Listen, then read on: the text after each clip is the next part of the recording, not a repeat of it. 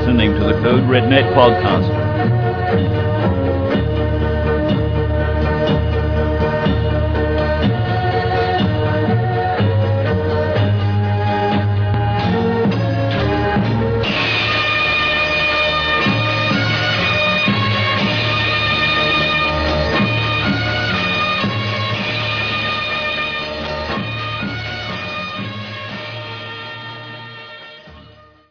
Welcome once again to the Code Rednet podcast. I'm Thrasher. I'm Chicken Man. And today is our third podcast. We are talking about martial arts movies. And what do you think about martial arts movies? Why do we like them so much? Well, according to the Wikipedia definition, they are a subgenre of the action film genre. Now, I don't know how many subgenres there are, but Code Rednet, we're pretty much into action films, and so it just seems fitting that we would like martial arts movies. Yeah, there are plenty of little subsets of different types of action movies. One of the things that I always think is really interesting, and I come from the discipline of film studies, is that there is so little scholarship, any kind of scholarly material, theoretical material on action films, and especially martial arts movies, that it just seems like some kind of critical establishment doesn't have any respect for action movies and the kind of movies they are. That's why I think it's good that we do a podcast about martial arts movies and try to clarify what they are and what we like about them, because there's so little coverage of them in any kind of real theoretical context. Are there any other genres that film scholarship shies away from? I mean, off the top of my head, not a ton. I mean, it depends what we mean by genre, but, there's westerns are very well covered.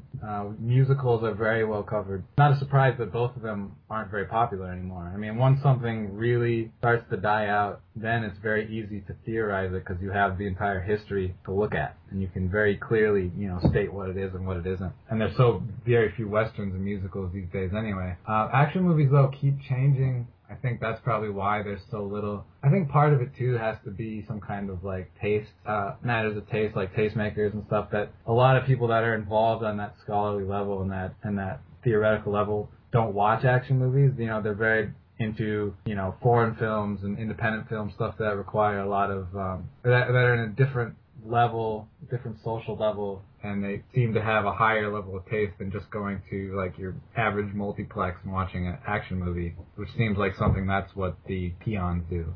And I think martial arts movies are like that too, because martial arts movies generally come to us from overseas, like from Hong Kong or Thailand or China, and when they come here, those movies there are big blockbusters, and here they don't do nearly as well. And when you bring something over from a foreign country, it can they buy it kind of cheaply and then put it on TV late at night, which is where a lot of martial arts movies became popular. And I think something about that, the way that kind of matter of taste, that's why there's not a big theoretical discussion about action movies. Very interesting. Yeah, and but if we want to say what a martial arts movie is, that subgenre, what is it? What qualifies a movie to be a martial arts movie? Definitely needs to have fights, and part of the emphasis should be on plural. We were talking about Rocky. He trains to fight, but there's only one big fight at the end. Really, in martial arts films, you will see fights throughout the entire movie. Mm-hmm. Yeah. And that is their primary appeal, Yeah, You're going to watch fights. The fights have to be foregrounded. Like in Rocky, it's a big fight at the end, but again, like you said, it has to be throughout. And it also has to be I think the fights have to be the main way that you get stuff settled. You know what I mean? Like in Rocky, he solves some of his personal problems by getting a girlfriend and, you know what I mean? Doing other stuff like that. In a martial arts movie, everything's settled and all the major issues are tackled during the fights. And new problems will arise because of a fight. You know what I mean? Everything's motivated by the different fights that happen. And I think that's how the stories are all built around the fights. And that's one of the major questions that we talked about too before is how important is a story to a martial arts movie? For me, when I watch a martial arts movie, the story is, again, like we talked about, foregrounding the fights. I think a story is the last thing that is usually on my mind when I decide whether I want to watch a martial arts movie or not. Right. Feel like it's not too much part of the appeal of the movie is the story, but I still find that it's important. It's not to make a comparison, like a pornographic film where the story is just something between the scenes like the fight scenes, the action scenes that you want to watch. Right. So it's above that in terms of importance, but definitely less important than most other genres. Right. So, and I think one of the major things that you need to keep in mind about action movies and the stories they have is that they come across, and everyone always says that they're very derivative, that it's pretty much always the same story, which more or less could be said about a lot of movies. I mean, a lot of movies basically have the same story, no matter what, just with little slight variations on it. I think an action movie especially needs to have stories that are very similar. It needs to rely on archetypes and things of that nature because, again, that the action is foregrounded. So if people are going to see a movie with fight scenes and that's what they want to see, you don't want them to have to sit through long stretches of dialogue or other things. That's not what they're there for. If they're there to see your movie for a very specific reason, you have to try to satisfy them. Otherwise, they'll just get up and leave. And I think also when you have an action movie, the stories need to be simple because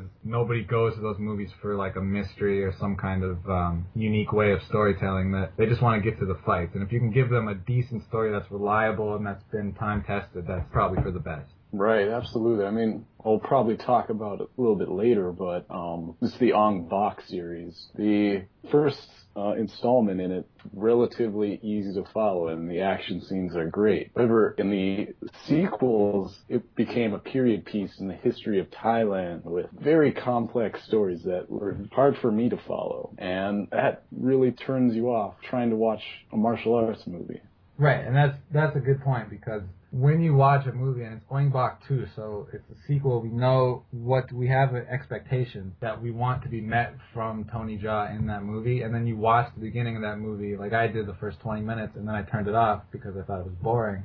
Those expectations need to be met, and calling it Ong Bak 2 gives us the expectation that there's going to be more of the same we saw from the first one, and they did not meet that, at least in the first 20 minutes. And 20 minutes is basically, in film theory we talk about 20 minutes is basically like your hook. Like you, as an audience member, most audience members can stand something for 20 minutes before they decide, no, I don't want to finish this isn't good. And that's exactly what happened to me. And, it's all about expectations. If you don't meet people's expectations and the associations they have with certain stars, your movie's not going to fare very well. But you mentioned Ong Bak, which had some great fight scenes. But what do you think makes for a good fight scene? What makes it very appealing? I'd say part of what makes Tony Jaa really appealing is how he can demonstrate his physical talent. Yeah. It's pretty crazy what the guy can do. Right. And I'd say another thing that's appealing is making it somewhat stylized yet still plausible in different types of fight scenes where it just seems a bit ridiculous. If this is what comes to the top of my mind is like the scene in the second Matrix movie where Neo's fighting all those agents and it just gets a bit ridiculous. I'm like, that doesn't appeal to me. So if you could make it somewhat plausible and stylized and that it demonstrates really the talents of the actor, I'd say those are the things that are most important to me. Yeah, no, I mean, and that even goes back all the way to like Aristotle. He said that, action in movies, or action in drama of any kind, he said that it needed to be plausible and probable, so that it not only could happen, but it seems inevitable that it will. And I think in action movies, if you just have two guys walk in and they start fighting, this is where the role of story really plays a big part, because if it's just two guys fighting, that's just like watching MMA or something. You know what I mean? Like, they're just fighting because they're scheduled to fight. But in a movie, there needs to be a good motivation. So it needs to be like somebody stole something, or somebody lost their honor, or whatever the case may be. And that's the reason why they fight. And I think you made a good point about, like, Tony Jaa, like, what he can do. Like, there's something about human nature or whatever that we enjoy watching people who are really good at something. Watching somebody very talented has always, been something that we like to do. And watching him and his ability and, like, his athleticism, that's his appeal. Because he's so insanely talented and can do crazy things with his body that's his appeal. And not only that, but also he has, I think, maybe it's not necessarily Tony Jaa, but maybe this is more Jackie Chan, but I enjoy watching how inventive they get. That you could take, it's just two guys fighting, but you can have endless repetition of it based just on, like, where they are and, like, the stuff that's around them. and what they're even like wearing. It can all change what the fight turns out to be. Oh, you can totally see that in so many different Jackie Chan films. I mean, one of the most popular examples being in Jackie Chan's First Strike with the ladder, of course. It's pretty crazy to imagine what must go on in his mind as he's envisioning a fight scene that looks at the environment and looks at the objects around him and what can he do with these. Right. To make it interesting, and yet even still plausible. Yep, and like I told you before, like I watched Accidental Spy, that's a Jackie Chan movie from like 2001, I think, and I watched that a few days ago, and he had that fight scene in the Turkish bath, which was great. It's probably the highlight of the movie, and it's great because the whole fight's built around what he's wearing, because he's basically just wearing a towel, right, because he's in this bath, and the bad guys keep fighting him, and he's got to not only fight them, but he also has to make sure that he covers himself up, you know, because he doesn't want to be naked in front of everybody. And I find that really was a good one. I think Jackie Chan is, in a way, better than Tony Jaa at that. He's better at selling the psychology of a fight and selling, like, the story of the movie so far and capturing it in that little tiny fight so that you get a better sense of, like, what he's trying to do and what he's doing. I think Tony Jaa is amazing physically, but he doesn't quite capture that same idea of the story that Jackie Chan does. Right. I think so far with Tony Jaa, well, he hasn't had a whole lot of, definitely not as many movies as Jackie Chan, to see different psychologies and motivations he might have. Thinking of his two best ones that I've seen, both the first Ong Bak and The Protector, his motivations in both those films were basically the same, where he was supposed to be the protector of something in a village, and somebody stole it, and he has to get it back. So when he's fighting, you kind of feel the single-mindedness that he just wants to get that object or elephant in the Protector back. And beyond that, I mean, you don't really see different psychologies. I know there's a part in Ong Bak where he's supposed to throw a fight, and you haven't really seen a lot of variety from Tony Jaa yet. No, and you know, that's a good point you bring up about that part where he throws the fight in Ong Bak. I didn't pick that up right away. I really thought he just got beat up, and I don't know if that was intentional, if that was part of the movie, like they wanted you to believe that he really got beat up, but I didn't get from his body language or from any of the parts of the film that he was throwing a fight. I really thought that guy just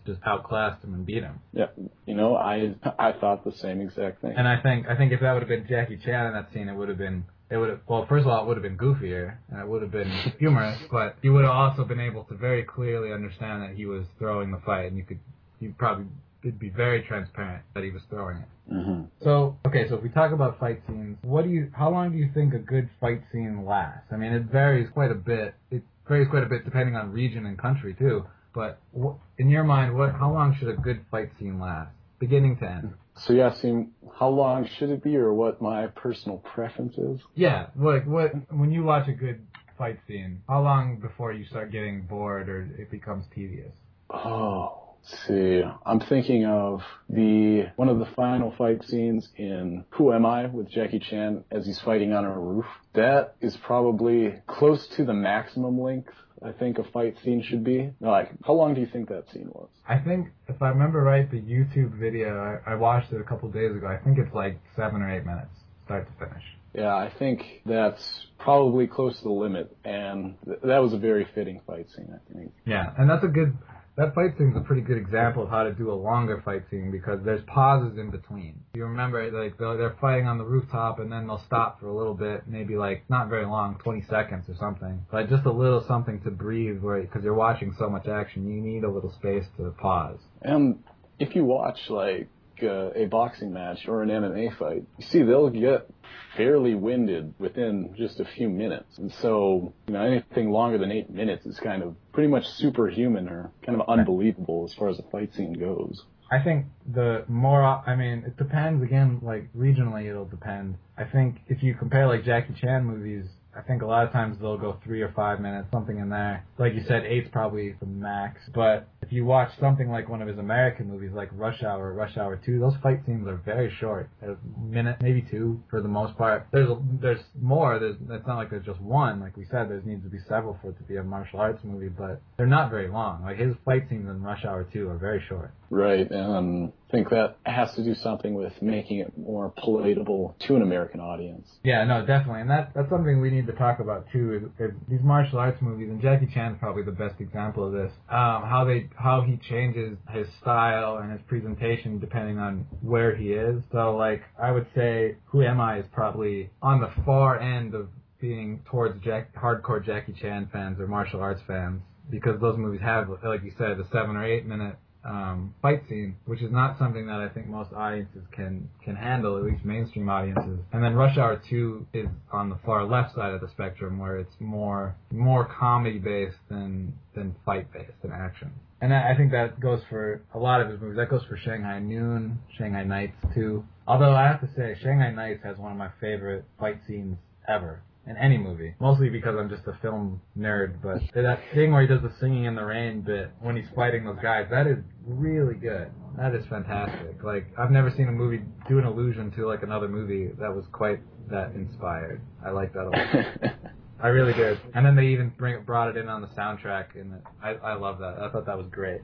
Yeah, I mean, Jackie's so versatile in what he can make a fight scene. Yeah, I think in one of his commentaries he talks about it as like comparing it to dancing almost. Yeah. And it's interesting. He's very, like, you compared martial arts movies earlier to porn. Forgive me for that. No. It's a good comparison. A lot of times I think of them, and you know, you hear about Jackie Chan being compared to Buster Keaton, silent movie star, right? I think that's a good comparison. I think a lot of martial arts movies are very much like silent films. In a way, I mean, obviously they're not silent, but their appeal is the same. Like, if you study film history, there is a very strong cross-cultural appeal for silent movies because you don't have any language problems, right? It's all just what people can physically do. There's intertitles, but those are very easy to change depending on, you know, what other languages are being used. And I think Jackie Chan is very popular all over the world, not just English or Chinese, but also everywhere else, because he communicates through his body and what he can do with his face and what he can do with his martial arts. And so I think that's part of the appeal of martial arts is that they're very easy to communicate because it's based on what they can do and fight, not verbal. And I think the worst Jackie Chan movies are the ones that make him do verbal stuff. Yeah, I guess I'm thinking about the movies where they try to make him seem more, I guess the more dramatic Jackie Chan films are the ones where I get kind of turned off, or the ones where it's just too plain goofy. Right. So less talking and more fighting usually leads to a better outcome. Right. And that's what we were saying earlier about, you know, expectations. Like, you go to a Jackie Chan movie because you expect it to be filled with action, and if you're met there with a bunch of drama and dialogue, just not a good experience. I think of The Tuxedo a lot. Is probably the one that comes to mind very quickly, because it's very much, that whole movie is based on, a lot of the humor of that movie is verbal, and Jackie Chan is not, he speaks decent English. It's not that bad. It's just that he's much better at physical comedy than he is at verbal comedy, like puns and stuff. Yeah. And I think that's where Tuxedo fails. Yeah, I mean, he can be funny. I mean, from dialogue, but I think another thing about that movie, which I think was its biggest detractor, is that it's not about, you know, since we were talking about physical abilities, it detracted from Jackie Chan's physical abilities and attributed them to this outfit, this tuxedo. And I feel like that was another big problem with that movie. Yeah, same problem I had with the Medallion. Again, it's like the Tuxedo, right? He gets his powers from the Tuxedo, and that one in Medallion he gets his powers from Medallion, and that it just seems like such a waste to me. But then they pump it up with special effects, and you know, at least in the Tuxedo gave him powers, but then it was like, oh, he's just Jackie Chan now. But in the Medallion, they give him special effects, and he's jumping up buildings, and like he's being like doing wire stunts and stuff like that. And the wire stunts were ludicrous because those are things that Jackie Chan actually can do. Like, he could jump over a dumpster. Can't do that much. But then they have him, like, they use wires and he just flies over it. And it was just so stupid. And do you want to comment on, like, wire work in general? Sure. I mean, in some ways it's a different genre in action movies because, like, even Jet Li, I've heard him talk about this, like, the kind of wushu movies he does, like Fearless and Hero and stuff like that. They have a lot of wire stunts, but they're not, in that case, I don't think they're like a replacement for like regular martial arts. He makes regular martial arts movies, and then he makes movies that have a lot of wire stunts in them. And I mean, and I don't really like the wire stunt stuff myself, but I don't either, because again, what I was saying, really appealing to me is focusing on an actor's abilities and also the plausibility, and those kind of both go out the window with wire work. Yeah.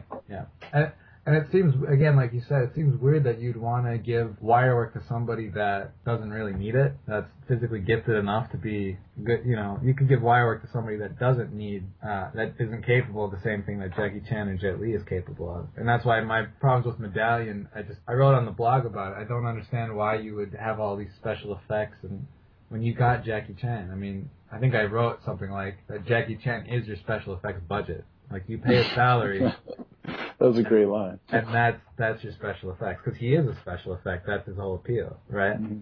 I mean, you don't go there to see anything else. You can't go to see what he's capable of. So it's comparable to like a blockbuster movie with like Prometheus, which I saw a few days ago, that has all these great special effects. Like that's where Jackie Chan's role would be. I mean, he's not in that movie, but you know what I'm saying. He's the special effect of whatever movie he's in, and that's what's great about him. He's not only the star, he's also the spectacle as well. Okay, so how about when we talk about these fight scenes in these movies and movies in general, I want to talk about the cinematography of them and how they're presented to us, because it's very different from usual. I think a lot of times, especially in Jackie Chan movies, but and Jet Li movies too, you see a lot of wide-angle lenses that are being used, and you can always tell. So if you watch the sides of the screen, if you notice like the objects in the room, like lamp poles or whatever, are kind of bent, you can tell it's a widescreen. They're using a very wide-angle lens, and they do that because wide-angle lenses exaggerate movement. So if you throw a punch, it makes the punch seem bigger and reach farther just by a trick of the lens. And you see that in all kinds of martial arts movies. Like Ong Bak had a lot of it, I noticed. All of Jackie Chan's movies have it to some degree. And I noticed Jet Li has plenty of it. That's one of the major features that you have in any action movie. That, and you get a lot of long shots or long takes, so that you don't get any editing in between, so you get the full fight, or at least the full exchange between two actors, and you can appreciate what they're doing without being edited, so you don't think it's phony. That, and you also get plenty of long shots, so instead of getting really, really close to the actors and getting like their head and shoulders up, you get plenty of distance. So usually we'll see them from like the knee up, maybe even the foot down to like a full shot, so you can see how their whole body works, which is what I appreciate. I think some new action movies, and my example is like Transporter 3, is they go in for a lot of close shots of Jason Statham fighting, which I don't think works, because in order to fully appreciate how he is doing what he's doing, I want to be able to see the full scene so I can understand how he's moving his body in relation to the guys he's fighting. Right. I mean, a punch is not just an arm movement. Right. It's a whole body chemistry issue. And I think editing is becoming one of my biggest pet peeves in like action movies. I think they just chop it up so much, and they go for, if you cut really, really fast, and you edit the scene down so it has so many cuts in between, it's exciting in a kind of visceral way, so that you're sitting there the whole time trying to figure out what's going on and coming at you so fast that it is exciting, but you don't really appreciate it later because you sit back and you kind of wonder like what just happened. You just get kind of music and sound effects, and you get little flashes of images. And I think the Bourne movies do this probably worse than anybody else. And you can't really understand like how this relationship to like the objects around him, because it's going so fast that you can't ever really understand it. So I mean, in some cases, can this be, I mean, what's intended? Like, I guess I'm thinking of one of the fight scenes from Batman Begins, where he's at some harbor and he's fighting these guys among some shipping containers, and there's a lot of cutting. You really can't see him fight these guys. Oh yeah, it's just those little flashes, and then you see. Oh, are you talking about when they're like standing in front of like docks or whatever, and he just kind of grabs them real quick? Yeah. Oh yeah, no, that makes sense. And then he's fighting among a group of them. Yeah. Yeah. I can understand that. That one actually works because the style of the movie and the editing is communicating like their feelings to you. Like it happens so suddenly they don't even know it happened. And I think in that sense it works. In some like Transporter 3, I don't think it works quite as well because it's not motivated in the same way. And again, like we go back to expectations, and you want to be able to see the fight. And I think the editing's making it very hard to be able to understand and appreciate what's going on. And it doesn't have a story reason. So it's actually getting directly in the way of what is appealing about those movies, or what should be appealing about them. Okay, so we talked about some of our favorites. We mentioned Jackie Chan and Jet Li and Jason Statham. Which are some of your favorites? I mean, we obviously like Jackie Chan a lot. Yes, we do. What do we like about him? Well, say one of Jackie Chan's biggest things going for him is his creativity, obviously, and he's definitely more comedic than any other martial arts star. I always compare him directly to Jet Li. Jet Li is very much like, Jackie Chan seems PG to me, and Jet Li seems R. Jet Li's movies are always much more adult-oriented. I mean, even going back to, like, what's that movie he does with DMX, Cradle to the Grave, right? Mm-hmm. That's totally, I mean, you'd never see Jackie Chan in that role. It's totally... No, yeah, I'm just saying Jackie Chan driving his car listening to gangster rap. No, definitely not. In fact, it's actually interesting because if you see Jackie Chan listening to music in any of his movies, or singing like he does, it's always something, like, really goofy, like Beach Boys. Beach Boys, yeah. Or, the weird thing is, yeah, P. Diddy, or, like, I've read, he's actually a very good singer. Like, he's classically trained, like, vocal singer. So, yeah. He can sing, so.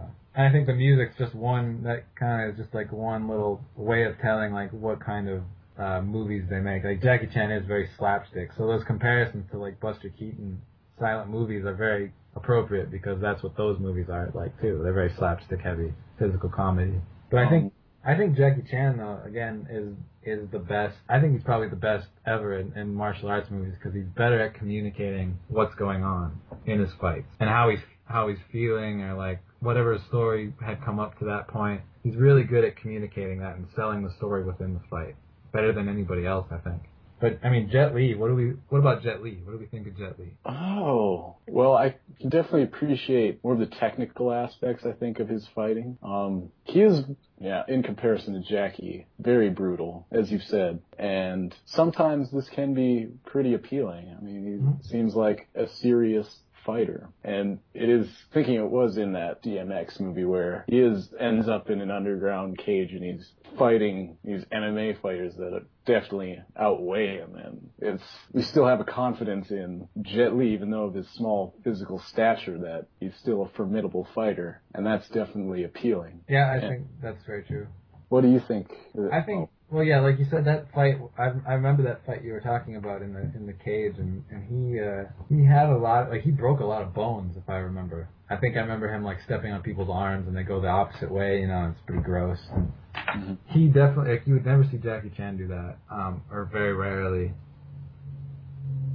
I think you're right about Jet Li. He's more technical. The moves are a little bit, it's more focused on the technical aspects of his wushu or of his martial arts. And I think that's his appeal. I think the comparison, or like the analogy I would use is like if Jet Li is more like an MMA fighter, where it's more about what he can physically do, I think Jackie Chan's more like a pro wrestler. That's the analogy I would use.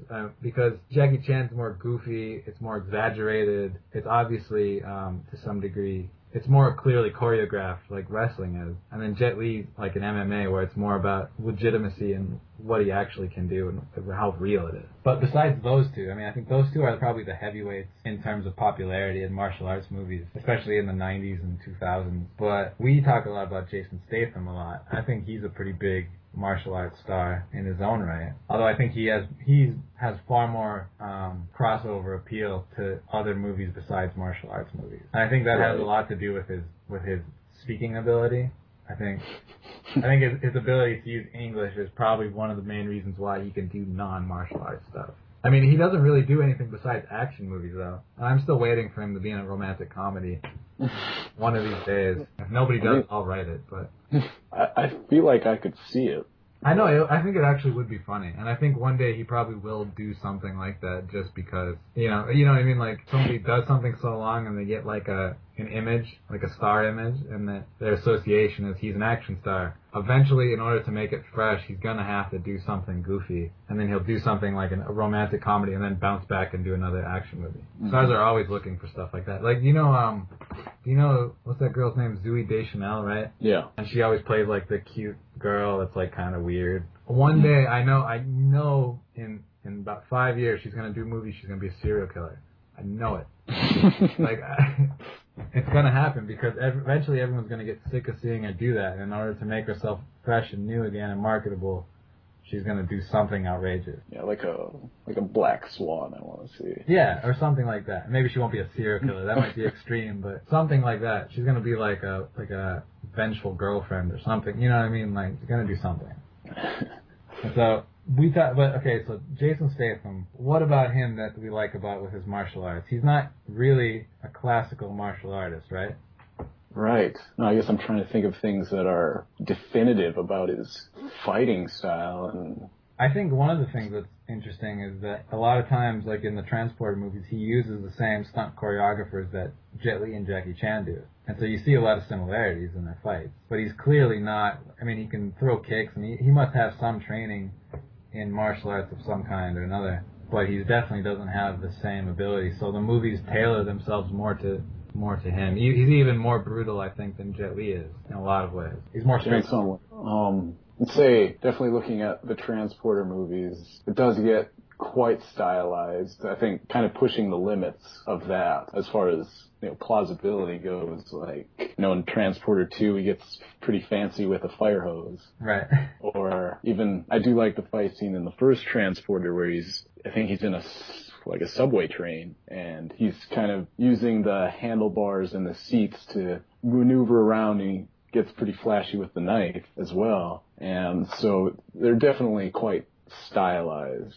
Yeah. Mm-hmm. I think besides him, I mean, we were talking about the who would be like the next guy, because Jet Li and Jackie Chan are pretty old now, and they're definitely in the twilight of their career. I think, you know, one of the hopes that people had for a while was that Tony Jaa would be the next big star. And in a way he kind of is, but he definitely hasn't followed up Ong Bak or The Protector with the series of movies that like Jet Li and Jackie Chan have. Right. I don't think he's really made something that can go like mainstream American audience yet. And I feel like that might be important. Do you think that he'll eventually have like a buddy cop comedy movie or something like that? I don't think his English is good enough yet. I think that's definitely going to be a necessary part of it. It's tough to see right now. I mean, the sequel to The Protector is supposed to come out this year, and we'll see what comes of that. But definitely when you look at Jackie Chan and Jet Li and Jason Statham, they obviously palatable to an American market, and that is probably important. Yeah. What about, I think when we talk about, again, like you talked about language, like Tony Jaa might have a problem communicating to American audiences, which is true because American movies are definitely more dialogue based than a lot of other countries. I think Bruce Lee had a tremendous crossover appeal. Mm-hmm. And he's kind of the last one that I have on my list of different martial arts stars. He was very fluent in English and could communicate very well. And like, I mean, have you seen Enter the Dragon? Of course. And that's a great martial arts movie because it's very clearly aimed at an American audience. It's not dubbed over for, you know, as an afterthought. It's very much was made with American audiences in mind. And he's actually very similar to Tony Jaa in a lot of ways because his is about athleticism. It's not necessarily about comedy or what. His is very much clear, like you want to see what he can do. Yeah.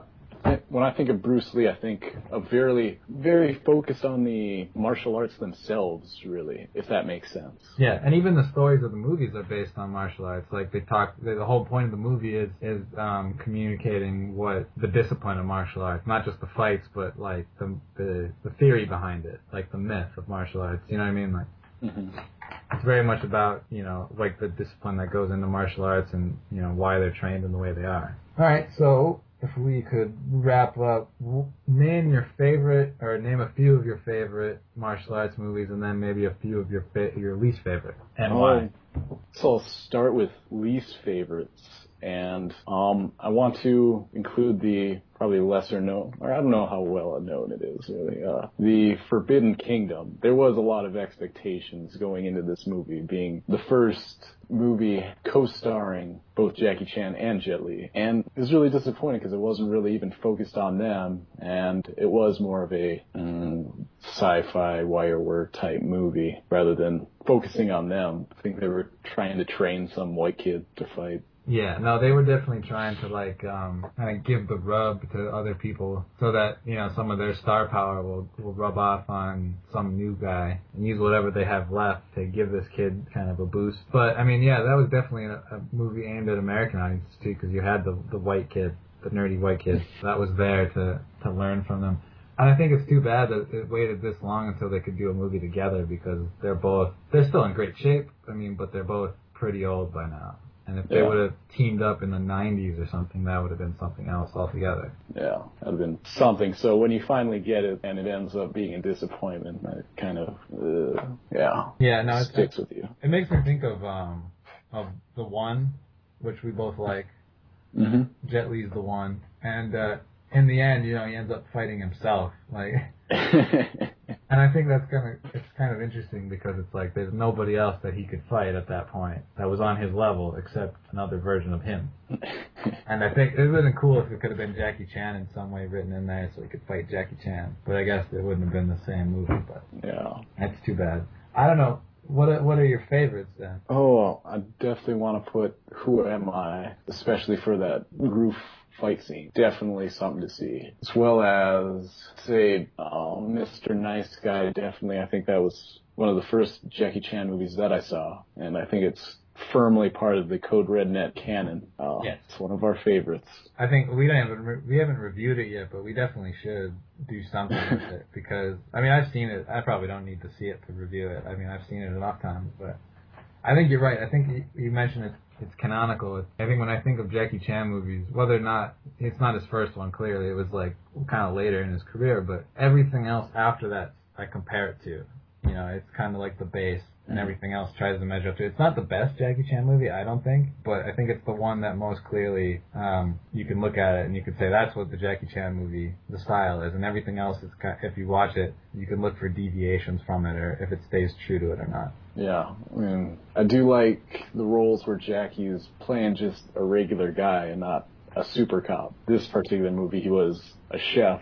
Yeah, no, and I like that one too. That would definitely be on my best list. I would throw Who Am I on there too. I like First Strike as well. It's a little goofier, but I kind of enjoy the goofiness of it. Like, there's something to be said for that's kind of charmingly stupid. Same with Gorgeous, definitely. Oh, Gorgeous is really cheesy. I think that has some really great fight scenes as well. And in a way, they're different from a lot of Jackie Chan's fight scenes because they're far more athletic than some of his other stuff. Like some of the ones he fights that MMA fighter, that kind of like kickboxer, and those fights are they're not really for comedy. Like, they're just a fight between two guys. And in a way, that's different from the usual for Jackie Chan. And I like that one too. I like, I'll tell you what I don't like. I don't like Medallion. Mm-hmm. We've written about this on the blog before. I wrote a review of it. You can check it out on the blog. But it's kind of it's like the antithesis of what I want to see from Jackie Chan. Again, you know, they give him so many wire works and special effects that I think it just dilutes what he is capable of, and you're wasting his talents on something like that. That is definitely my least favorite. And I think that, talking about our least favorite, is a great way to go out and finish the podcast. It's much easier to be negative than positive. So true. But that is it for us on the podcast. Don't forget, you can check out all of our old podcasts, including on my personal favorite, the one about the AI bot. That's at Code Rednet, crnpodcast.podbean.com. The blog is up, coderednet.blogspot.com. You got Facebook, facebook.com/coderednet, and Twitter @CodeRedNet. And that's it. Thank you for joining us. Yes, thank you.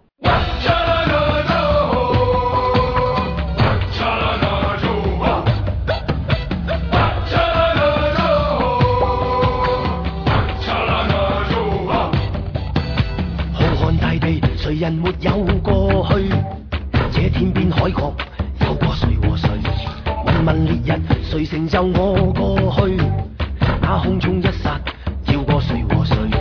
從來言情多，浪漫別問我，愛過錯過，傷心哭過，痴心傷過，無下言情課，夢愛別是我，放過試過，一天這個。